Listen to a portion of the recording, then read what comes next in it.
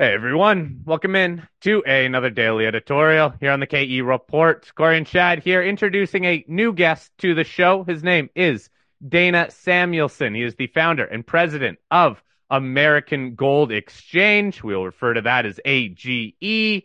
I will also link to the American Gold Exchange website below. Now, the American Gold Exchange is a precious metals and rare coin company. Now, Dana, since it is your first time on the show, and since we are highlighting AGE here, provide us a little background, please, on the company and the type of sales that your company facilitates in the precious metals. Hi, Corey. Thanks. Real happy to be here with you all. So we're a physical precious metals and vintage U.S. gold and silver coin dealer. So we handle the physical product. We deal with the retail public and accredited investors. We don't deal with institutions. We make a very competitive buy and sell market in all the major mainstream, competitively priced, widely traded precious metals bullion items that are modern minted items, as well as vintage classic U.S. coins. I'm an expert on those. I'm kind of a coin nerd too. Well, Dana, it's great to have you on the show. I got into this sector because I was a coin nerd and very big in the numismatics, and it was really my foray into the precious metals. But a lot of our listeners are very interested in, of course, the physical markets as well as what happens in the pricing in the paper markets. But just from a physical market side of things, talk to us about what the environment has been like, where gold has been up near and making all-time highs. What kind of trends have you seen with physical buyers? Well, physical buyers tend to chase the market for the most part. We do have some very intelligent buyers who like to buy the dips, but sometimes buying precious metals can be an emotional decision. You really shouldn't make financial decisions emotionally, but that's the reality of our market. So we've had feast and famine situations, which is pretty normal in our market. When the economy is doing well, our sales are down, and when problems are happening, our sales, can really move up substantially. So, for example, in January, February of 2022 were two of the quietest months we've had in years, and then COVID hit, and our business quadrupled, quintupled overnight, and it stayed that way for 2.5 to 3 years. We're finally settling back into a more even market for buying and selling of physical precious metals. In fact, over the last couple of months, we're starting to see more sellers percolate in. And I attribute that to two things. Number one, the gold price has been basing over $2,000 an ounce for the first time ever. So a lot of people are taking advantage of the highest price we've ever seen in physical gold. And I think also inflation's bite is starting to kick in, where people are needing to sell some of the assets they have to compensate for the loss of purchasing power they've had due to inflation being pretty strong over the last couple of years. So, Dana, what's the balance between gold or silver demand? Because your company specializes really in both those type of coins. What have you seen between demand for gold versus silver? Our volume in gold is probably about 70% of our business. The other 25% in silver, and we do a little bit in platinum and palladium. You've got to remember, gold is very compact. It's easy to store a high dollar value in a very small space. And with silver, you have a much different storage issue because it takes up a lot more physical room. And I think that has a lot to do with people's mentality towards silver versus gold. And that's why our sales are skewed a bit higher towards gold overall. Well, Dana, we talk a lot with people about some of the changes the precious metals industry has seen, let's say over the last 15 years, 20 years, with the advent of ETFs. And there's a lot of people that in the past may have gone to their local dealer and picked up some physical bars or coins and then made the shift over to ETFs, which are oftentimes problematic in the sense that they don't actually have the gold or the silver in their storage or in their possession. Maybe just speak to that kind of the market dynamics as far as the introduction of all these other trading vehicles and how that impacted or has changed the precious metal sector. Well, I think taking a step backward into an earlier period of time, I think the ETFs have impacted mining stock performance, gold mining companies' stock performance more than they have physical precious metals. It used to be that the only way you could buy gold on paper was through the mining stocks. And when the ETFs came out in 2007, 2008, you've seen an underperformance of mining stocks relative to gold, especially their oscillation relative to gold bullion price since then. The physical market's a different market. If people want to own gold and get some of their dollars out of the banking system and put them aside into an asset that has no counterparty risk, that is completely private and transferable, that's what the physical is for. And ETFs, you cannot do that with. ETFs are great for harnessing traders' price movement. So if you're betting on the price moving up or down and you can go long or go short an ETF, that's a very cost-effective way to buy and sell gold on paper. But the physical market, we're not impacted so much by the ETFs, in my opinion. I don't feel it. Let's put it that way. What is currently driving the physical market then? As much as we talk about economic data, what the Fed might do, even what general markets are doing, what do you see as some of the major drivers, at least right now, for gold? Well, of course, the driver of the price are interest rates and what the Fed's going to do. It's not so much the federal funds rate because it hasn't moved for 6 months, but the yield on treasuries matter, and they've come off a bit from their highs in October. The dollar impacts the price of gold because gold tends to trade inversely to the dollar. And if you look at the US dollar index, it's been trading between 101 and 105 for the past year, pretty much, a little bit above and below on occasion. Right now, you've got gold to the dollar right in the middle of the range at 103, yet gold is basing over 2,000. And I attribute that to the war in the Middle East.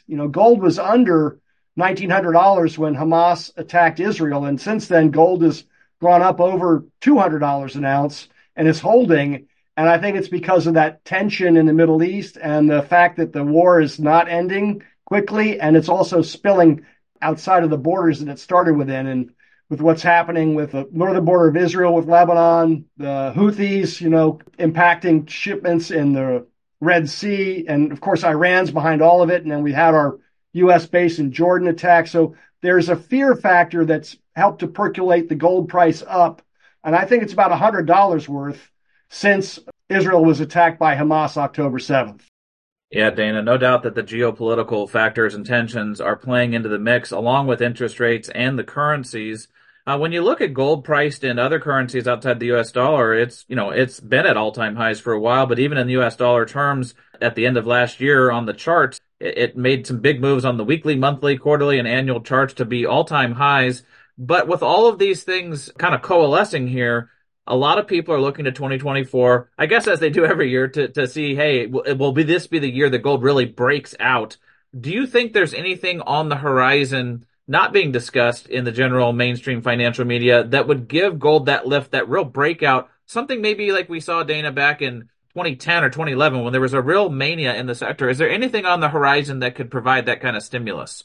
Well, if we have a banking problem like we had early last year with a couple bank failures, the commercial real estate sector is due for a reset in the next 12 to 18 months because a lot of loans that were originated before interest rates surge are going to be refinanced in the next 12 months to 18 months. And a lot of commercial real estate is going to be forced with, double or more the cost of money. So we may see that ripple into the banking sector. That could be an issue. We've seen large central bank purchases of gold, primarily out of China, Russia, some of the other Asian countries over the last couple of years. China set a new record last year for physical gold buying. So that's helping to buoy the price. And gold does like it when the cost of financing or treasury yields, the interest on treasuries, fall. So I do think if the Fed eases, gold will catch a bit of a bid for that by itself. And if you track our debt, this is a big picture aspect, but it matters. Our debt from 1795 to 1995 accumulated to $5 trillion. And in the last 28 years, we've multiplied that sixfold. Well, that's what the gold price has done also over the last 20 years. It's gone up sixfold. So it's tracking our debt loosely, and our debt's just going to keep going higher and higher. So I think the gold price is not going to give up much from here. And I think the chances it could go up 10 or 20% in the next 12 to 18 months is pretty good based on central bank buying, Inflation remaining a bit sticky, Fed easing, and God knows what black swans might be lurking out there. Dana, are you in the camp too that says we need a much larger market correction, not just one or two sectors, but a broad either recession or full on market correction to drive gold higher? No, I don't think that the stock market impacts the gold price as much. We do see it on a daily basis when the stock market tends to get hit, go down a percent or two. We see some liquidation in the paper market in gold because speculators, need to go to cash, and they play in the gold market, and the gold market is a small market, so there's some short-term correlation there, but I don't see a long-term correlation.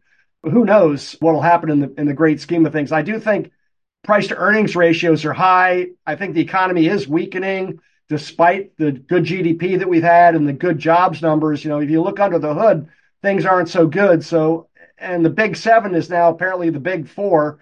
I'm a gold trader, so I don't follow all the stock market quite as much as you guys do, but I do think that the market overall is a bit overvalued and should come down some. But if the Fed eases, the stock market likes that too. Yeah, Dana, it's going to be interesting to see how the general markets do in relation to the commodity sector and to the monetary metals. Let's talk about the other monetary metal. To a lesser degree, it is silver. It's part precious metal. It's also part industrial metal. The industrial uses have changed a lot from the days of photography now to solar panels and water filtration and a lot of other uses, but it still generally has tracked gold over the history of time. Do you think that silver gets a bigger lift if we see a breakout in gold, or what is driving silver? Because it's kind of been stuck in a range the last year or so. Yes, silver is completely underperforming right now. If you measure gold and silver to each other, dividing the gold price by the silver price, you get the gold to silver ratio, how many ounces of silver it takes to equal an ounce of gold. Historically, in recent times, that ratio has been about 55 to 82 to 1, with 82 to 1 means silver's cheap relative to gold, 55 to 1, silver's expensive relative to gold. The middle is about 65 to 1. Right now, the ratio is 91 to 1. It's extremely high, which means silver is lagging. And I think that is more the commodity aspect of silver because China's weak, Japan's weak, Europe's basically in recession. So a lot of the consumption of silver that we might see isn't happening in the near term right now. And that is helping silver to be undervalued relative to gold. Silver tends to lag. When gold runs, silver follows, but it does lag. When it plays catch up, it can play catch up with a vengeance. And we've seen that a couple times during the great financial crisis when gold ran, silver couldn't get going, and then it more than doubled and tripled and quadrupled in price ultimately. When COVID hit and gold went from 1600 to 2020, silver couldn't get over 1875 for 4, 5, 6 months, and then it ran to 29 on a bullet. So I think at this gold price, which is about 20.40 an ounce, silver shouldn't be under $23 an ounce. It should be closer to $33 an ounce, but who knows when that'll happen. So I do think silver is underperforming right now. It's a great value at these prices. I do think it will play catch up. You just have to be patient, and you might be a little disappointed in the meantime. Yeah, a lot of the silver investors and silver bulls, they've been waiting for that catch up for years now. We'll see when that happens. Dana, I'm sure you've seen this chart that's been passed around, but it shows the difference between financial assets and hard assets. There's a huge discrepancy there where financial assets have continued to move higher and hard assets have continued to struggle. What's your takeaway from this chart that, as I said, has been passed around for years now, and the discrepancy seems like it's only gotten worse? Well, we don't have a precious metals culture in our country like there is in Asia, India, and even Europe. We've never had a war on our soil. We've never had our currency fail, which is why these other areas do like to have precious metals as well. I think the number of buyers of precious metals relative to the public in the U.S. is, maybe 1 or 2%. Rick Rule, who I'm sure y'all are aware of, resource stock genius, thinks that the number of people invested in precious metals today is less than 1% of the public. So there's always going to be a discrepancy between people that are interested in traditional assets as we view them in the US versus hard assets. And I think if you go to these other countries, you'll see that the inverse is true. All right, Dana, we'll wrap it up here. Very interesting having you on the show. I think it's useful to get kind of that inside look on what the demand is from a coin dealer like AGE, because we hear so many different aspects and being so market focused that sometimes we lose touch with exactly who is buying the coins, or even if they are buying or selling the coins back to dealers like yourselves. Just as a reminder, Dana Samuelson, founder and president of American Gold Exchange, which we will link to below. Dana, thank you very much for your time. I'm sure we'll chat again soon. Corey, Shad, thank you so much for having me on. I really appreciate it.